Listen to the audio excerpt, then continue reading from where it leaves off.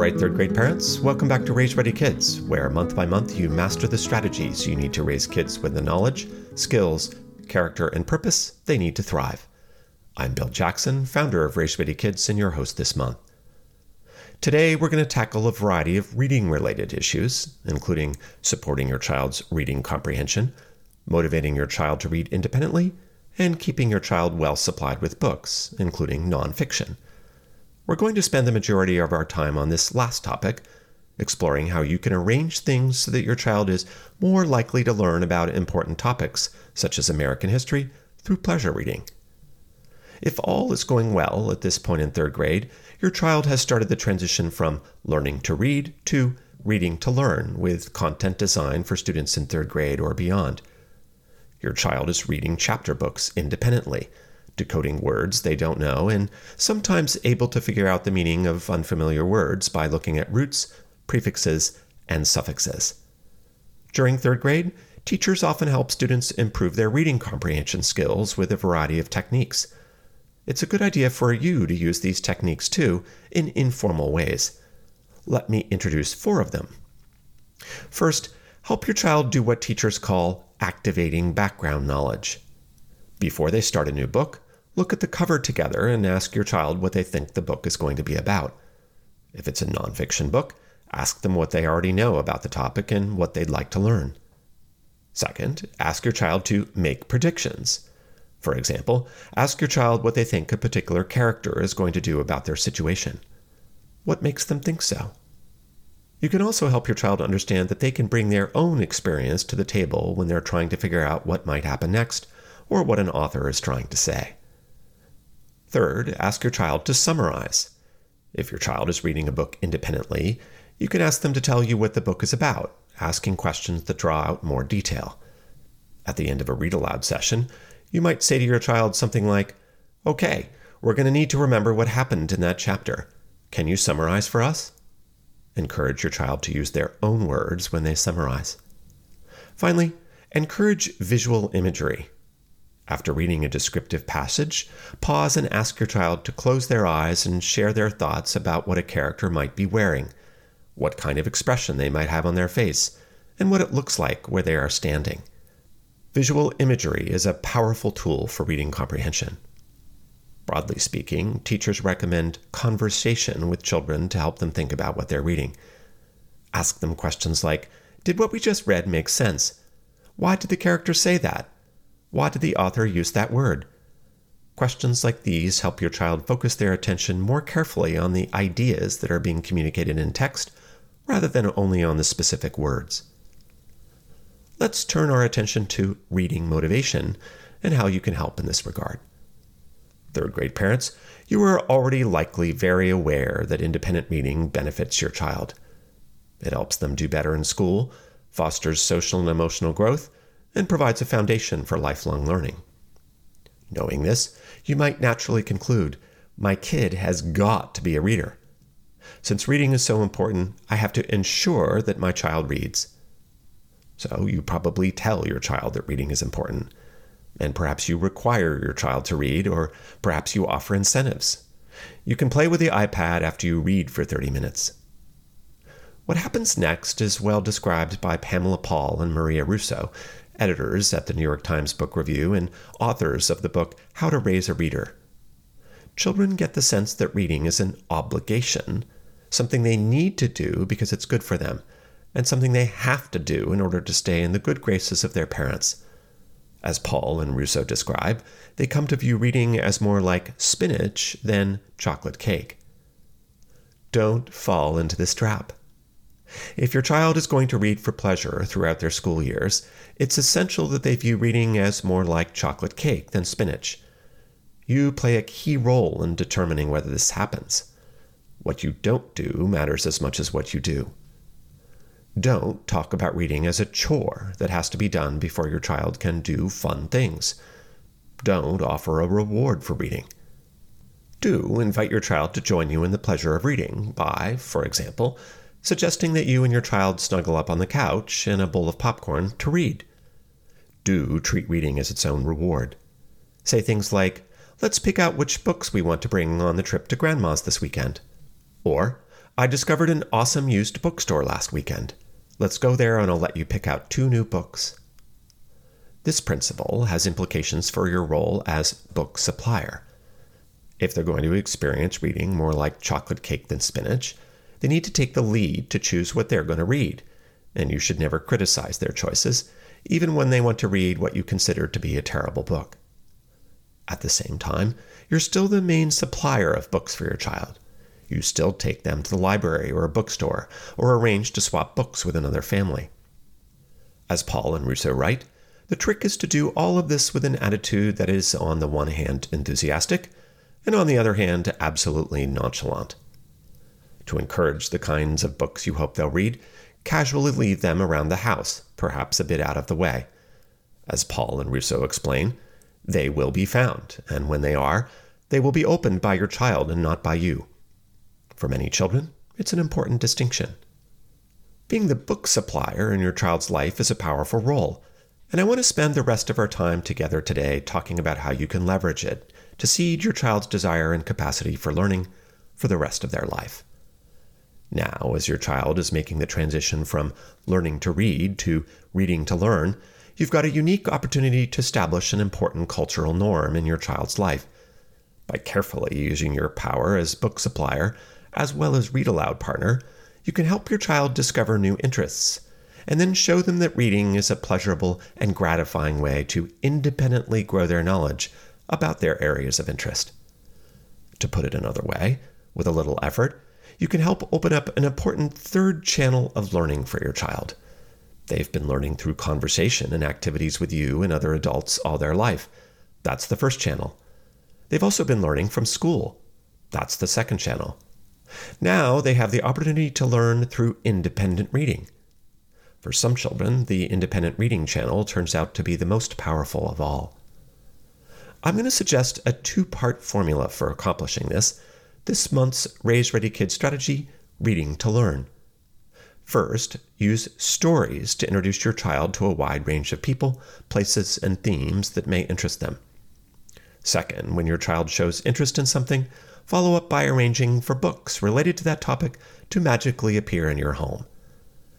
We're going to use American history as an example today because children growing up in the United States need to know about it. A broad base of knowledge of American history is what the scholar E.D. Hirsch Jr. calls core knowledge, information that is particularly valuable because it helps us understand and interpret the world around us. However, the 2-part approach I'm suggesting will work to build foundational knowledge and spark interest across a wide variety of domains. One approach to storytelling is to use the series of books called What Your First, Second, Third Grader Needs to Know, edited by E.D. Hirsch himself. This series is filled with accessible stories that introduce young readers to important topics, including American history. In the 3rd grade edition, the American history section focuses on Native Americans and the English colonies. In this series of books, Hirsch and his colleagues attempt to map out the most important things that children need to learn in order to understand the culture in which they live. Fortunately, Hirsch understands the power of stories to draw children into subjects like history, science, and art. The stories in these books may not be brilliant. Rather, their virtue is that they orient young Americans to the most important people and ideas they need to know to make sense of what they read and to understand their own culture. For example, What Your 3rd Grader Needs to Know draws young readers into the history of Native Americans in the eastern United States, with this story called A Day with Little Thunder. When the Pilgrims and other early English colonists landed on the east coast of North America, they met Native Americans of different tribes who all spoke the language called Algonquin. Let's imagine what it was like to be an Algonquin child in the time when the first Europeans were settling in North America. We're going to spend a day with a 10-year-old boy named Little Thunder.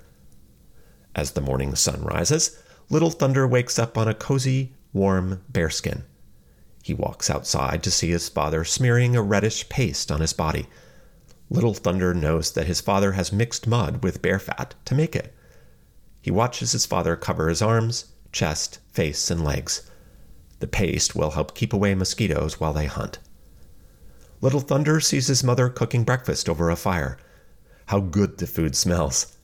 Today he will eat a stew of maize and deer meat, which his father and uncle brought home 2 days ago. As he eats his stew, Little Thunder admires the way his father's hair is shaved.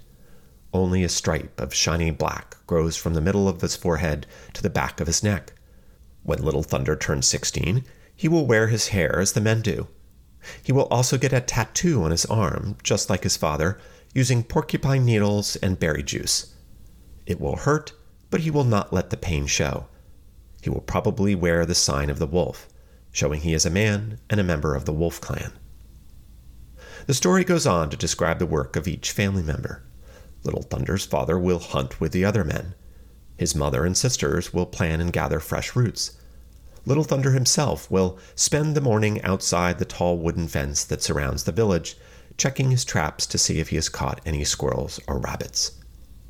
This story, and many others in What Your Third Grader Needs to Know, does a good job of introducing readers of any age to major themes of American history, including native cultures, European exploration, early North American settlements, and the English colonies. Some of the stories introduce more complex themes like religious freedom in an age-appropriate way. For example, after describing the early settlement of Massachusetts by the Puritans, Hirsch and his colleagues tell the story of Roger Williams and the founding of Rhode Island. Here, I'm going to quote at length from What Your Third Grader Needs to Know, because I want you to get a sense of the value of this kind of knowledge, as well as what Hirsch believes third graders are capable of. Hirsch writes, "The Puritans thought they were following the truth, and that there could only be one truth. This belief ended up causing conflicts with people who had different beliefs. One such person was Roger Williams, a Puritan minister. Williams had come to Massachusetts Bay in 1631, just a year after John Winthrop arrived with a large group of settlers. Williams was a thoughtful man, but in Massachusetts Bay, his thoughts got him into trouble. For one thing, Roger Williams said that the King of England had no right to grant the settlers of Massachusetts Bay a charter, because the land belonged to the Native Americans. Williams also said that the government had no right to decide the religion of its subjects, and that individuals should be free to decide their own religious beliefs. These bold ideas worried Winthrop, the governor of Massachusetts Bay Colony. First, the Puritans warned Williams that he needed to change his beliefs. But when he didn't, they banished him from the Massachusetts Bay. The Puritan leaders planned to send Williams back to England. However, Williams slipped out of Boston and traveled south, even though he was old and sick. He found shelter with the Narragansett tribe, who helped him make it through the winter. Williams bought some of the land around the beautiful Narragansett Bay from the local tribe. He called the land Providence, which is another word for God. Providence became the capital of Rhode Island. Williams was determined to start a colony based on the idea that government should not tell the people how to worship. He believed in the separation of church and state, which became one of the most important ideas upon which the United States was founded. Separation of church and state refers to the separation of religion and government. It means that governments should not tell people what to believe. Williams also practiced religious toleration, accepting people of all religions, even atheists who don't believe in God. While the Puritans and Pilgrims were rejecting other religious followers, including Quakers, Jews, and Catholics, Roger Williams welcomed them in Rhode Island. There's so much good stuff packed into this passage. Hirsch and his colleagues clearly respect young children's capabilities. This passage introduces some challenging concepts for third graders, including personal conscience, separation of church and state, and religious toleration. And it does so with a story that's pretty interesting. A man is banished from his community and starts a new society. You don't have to buy this book, of course, and if you do, please don't worry that your third grader needs to know everything in it. They don't. At the same time, I do recommend that you use your power as a read aloud partner to expose your child to foundational knowledge about American and world history. When it comes to American history, read stories about topics like Native Americans, European explorers, the colonies, the Revolutionary War, slavery, westward expansion, the Civil War, industrialization, the World Wars, or the Civil Rights Movement. Get a globe and put maps on the wall, and talk about where different events happened. After you've introduced your child to some stories, See what strikes their interest and buy or borrow some books about that particular topic, ideally ones your child could read on their own. Are they interested in the Revolutionary War? Try I Survived the American Revolution by Lauren Tarshis.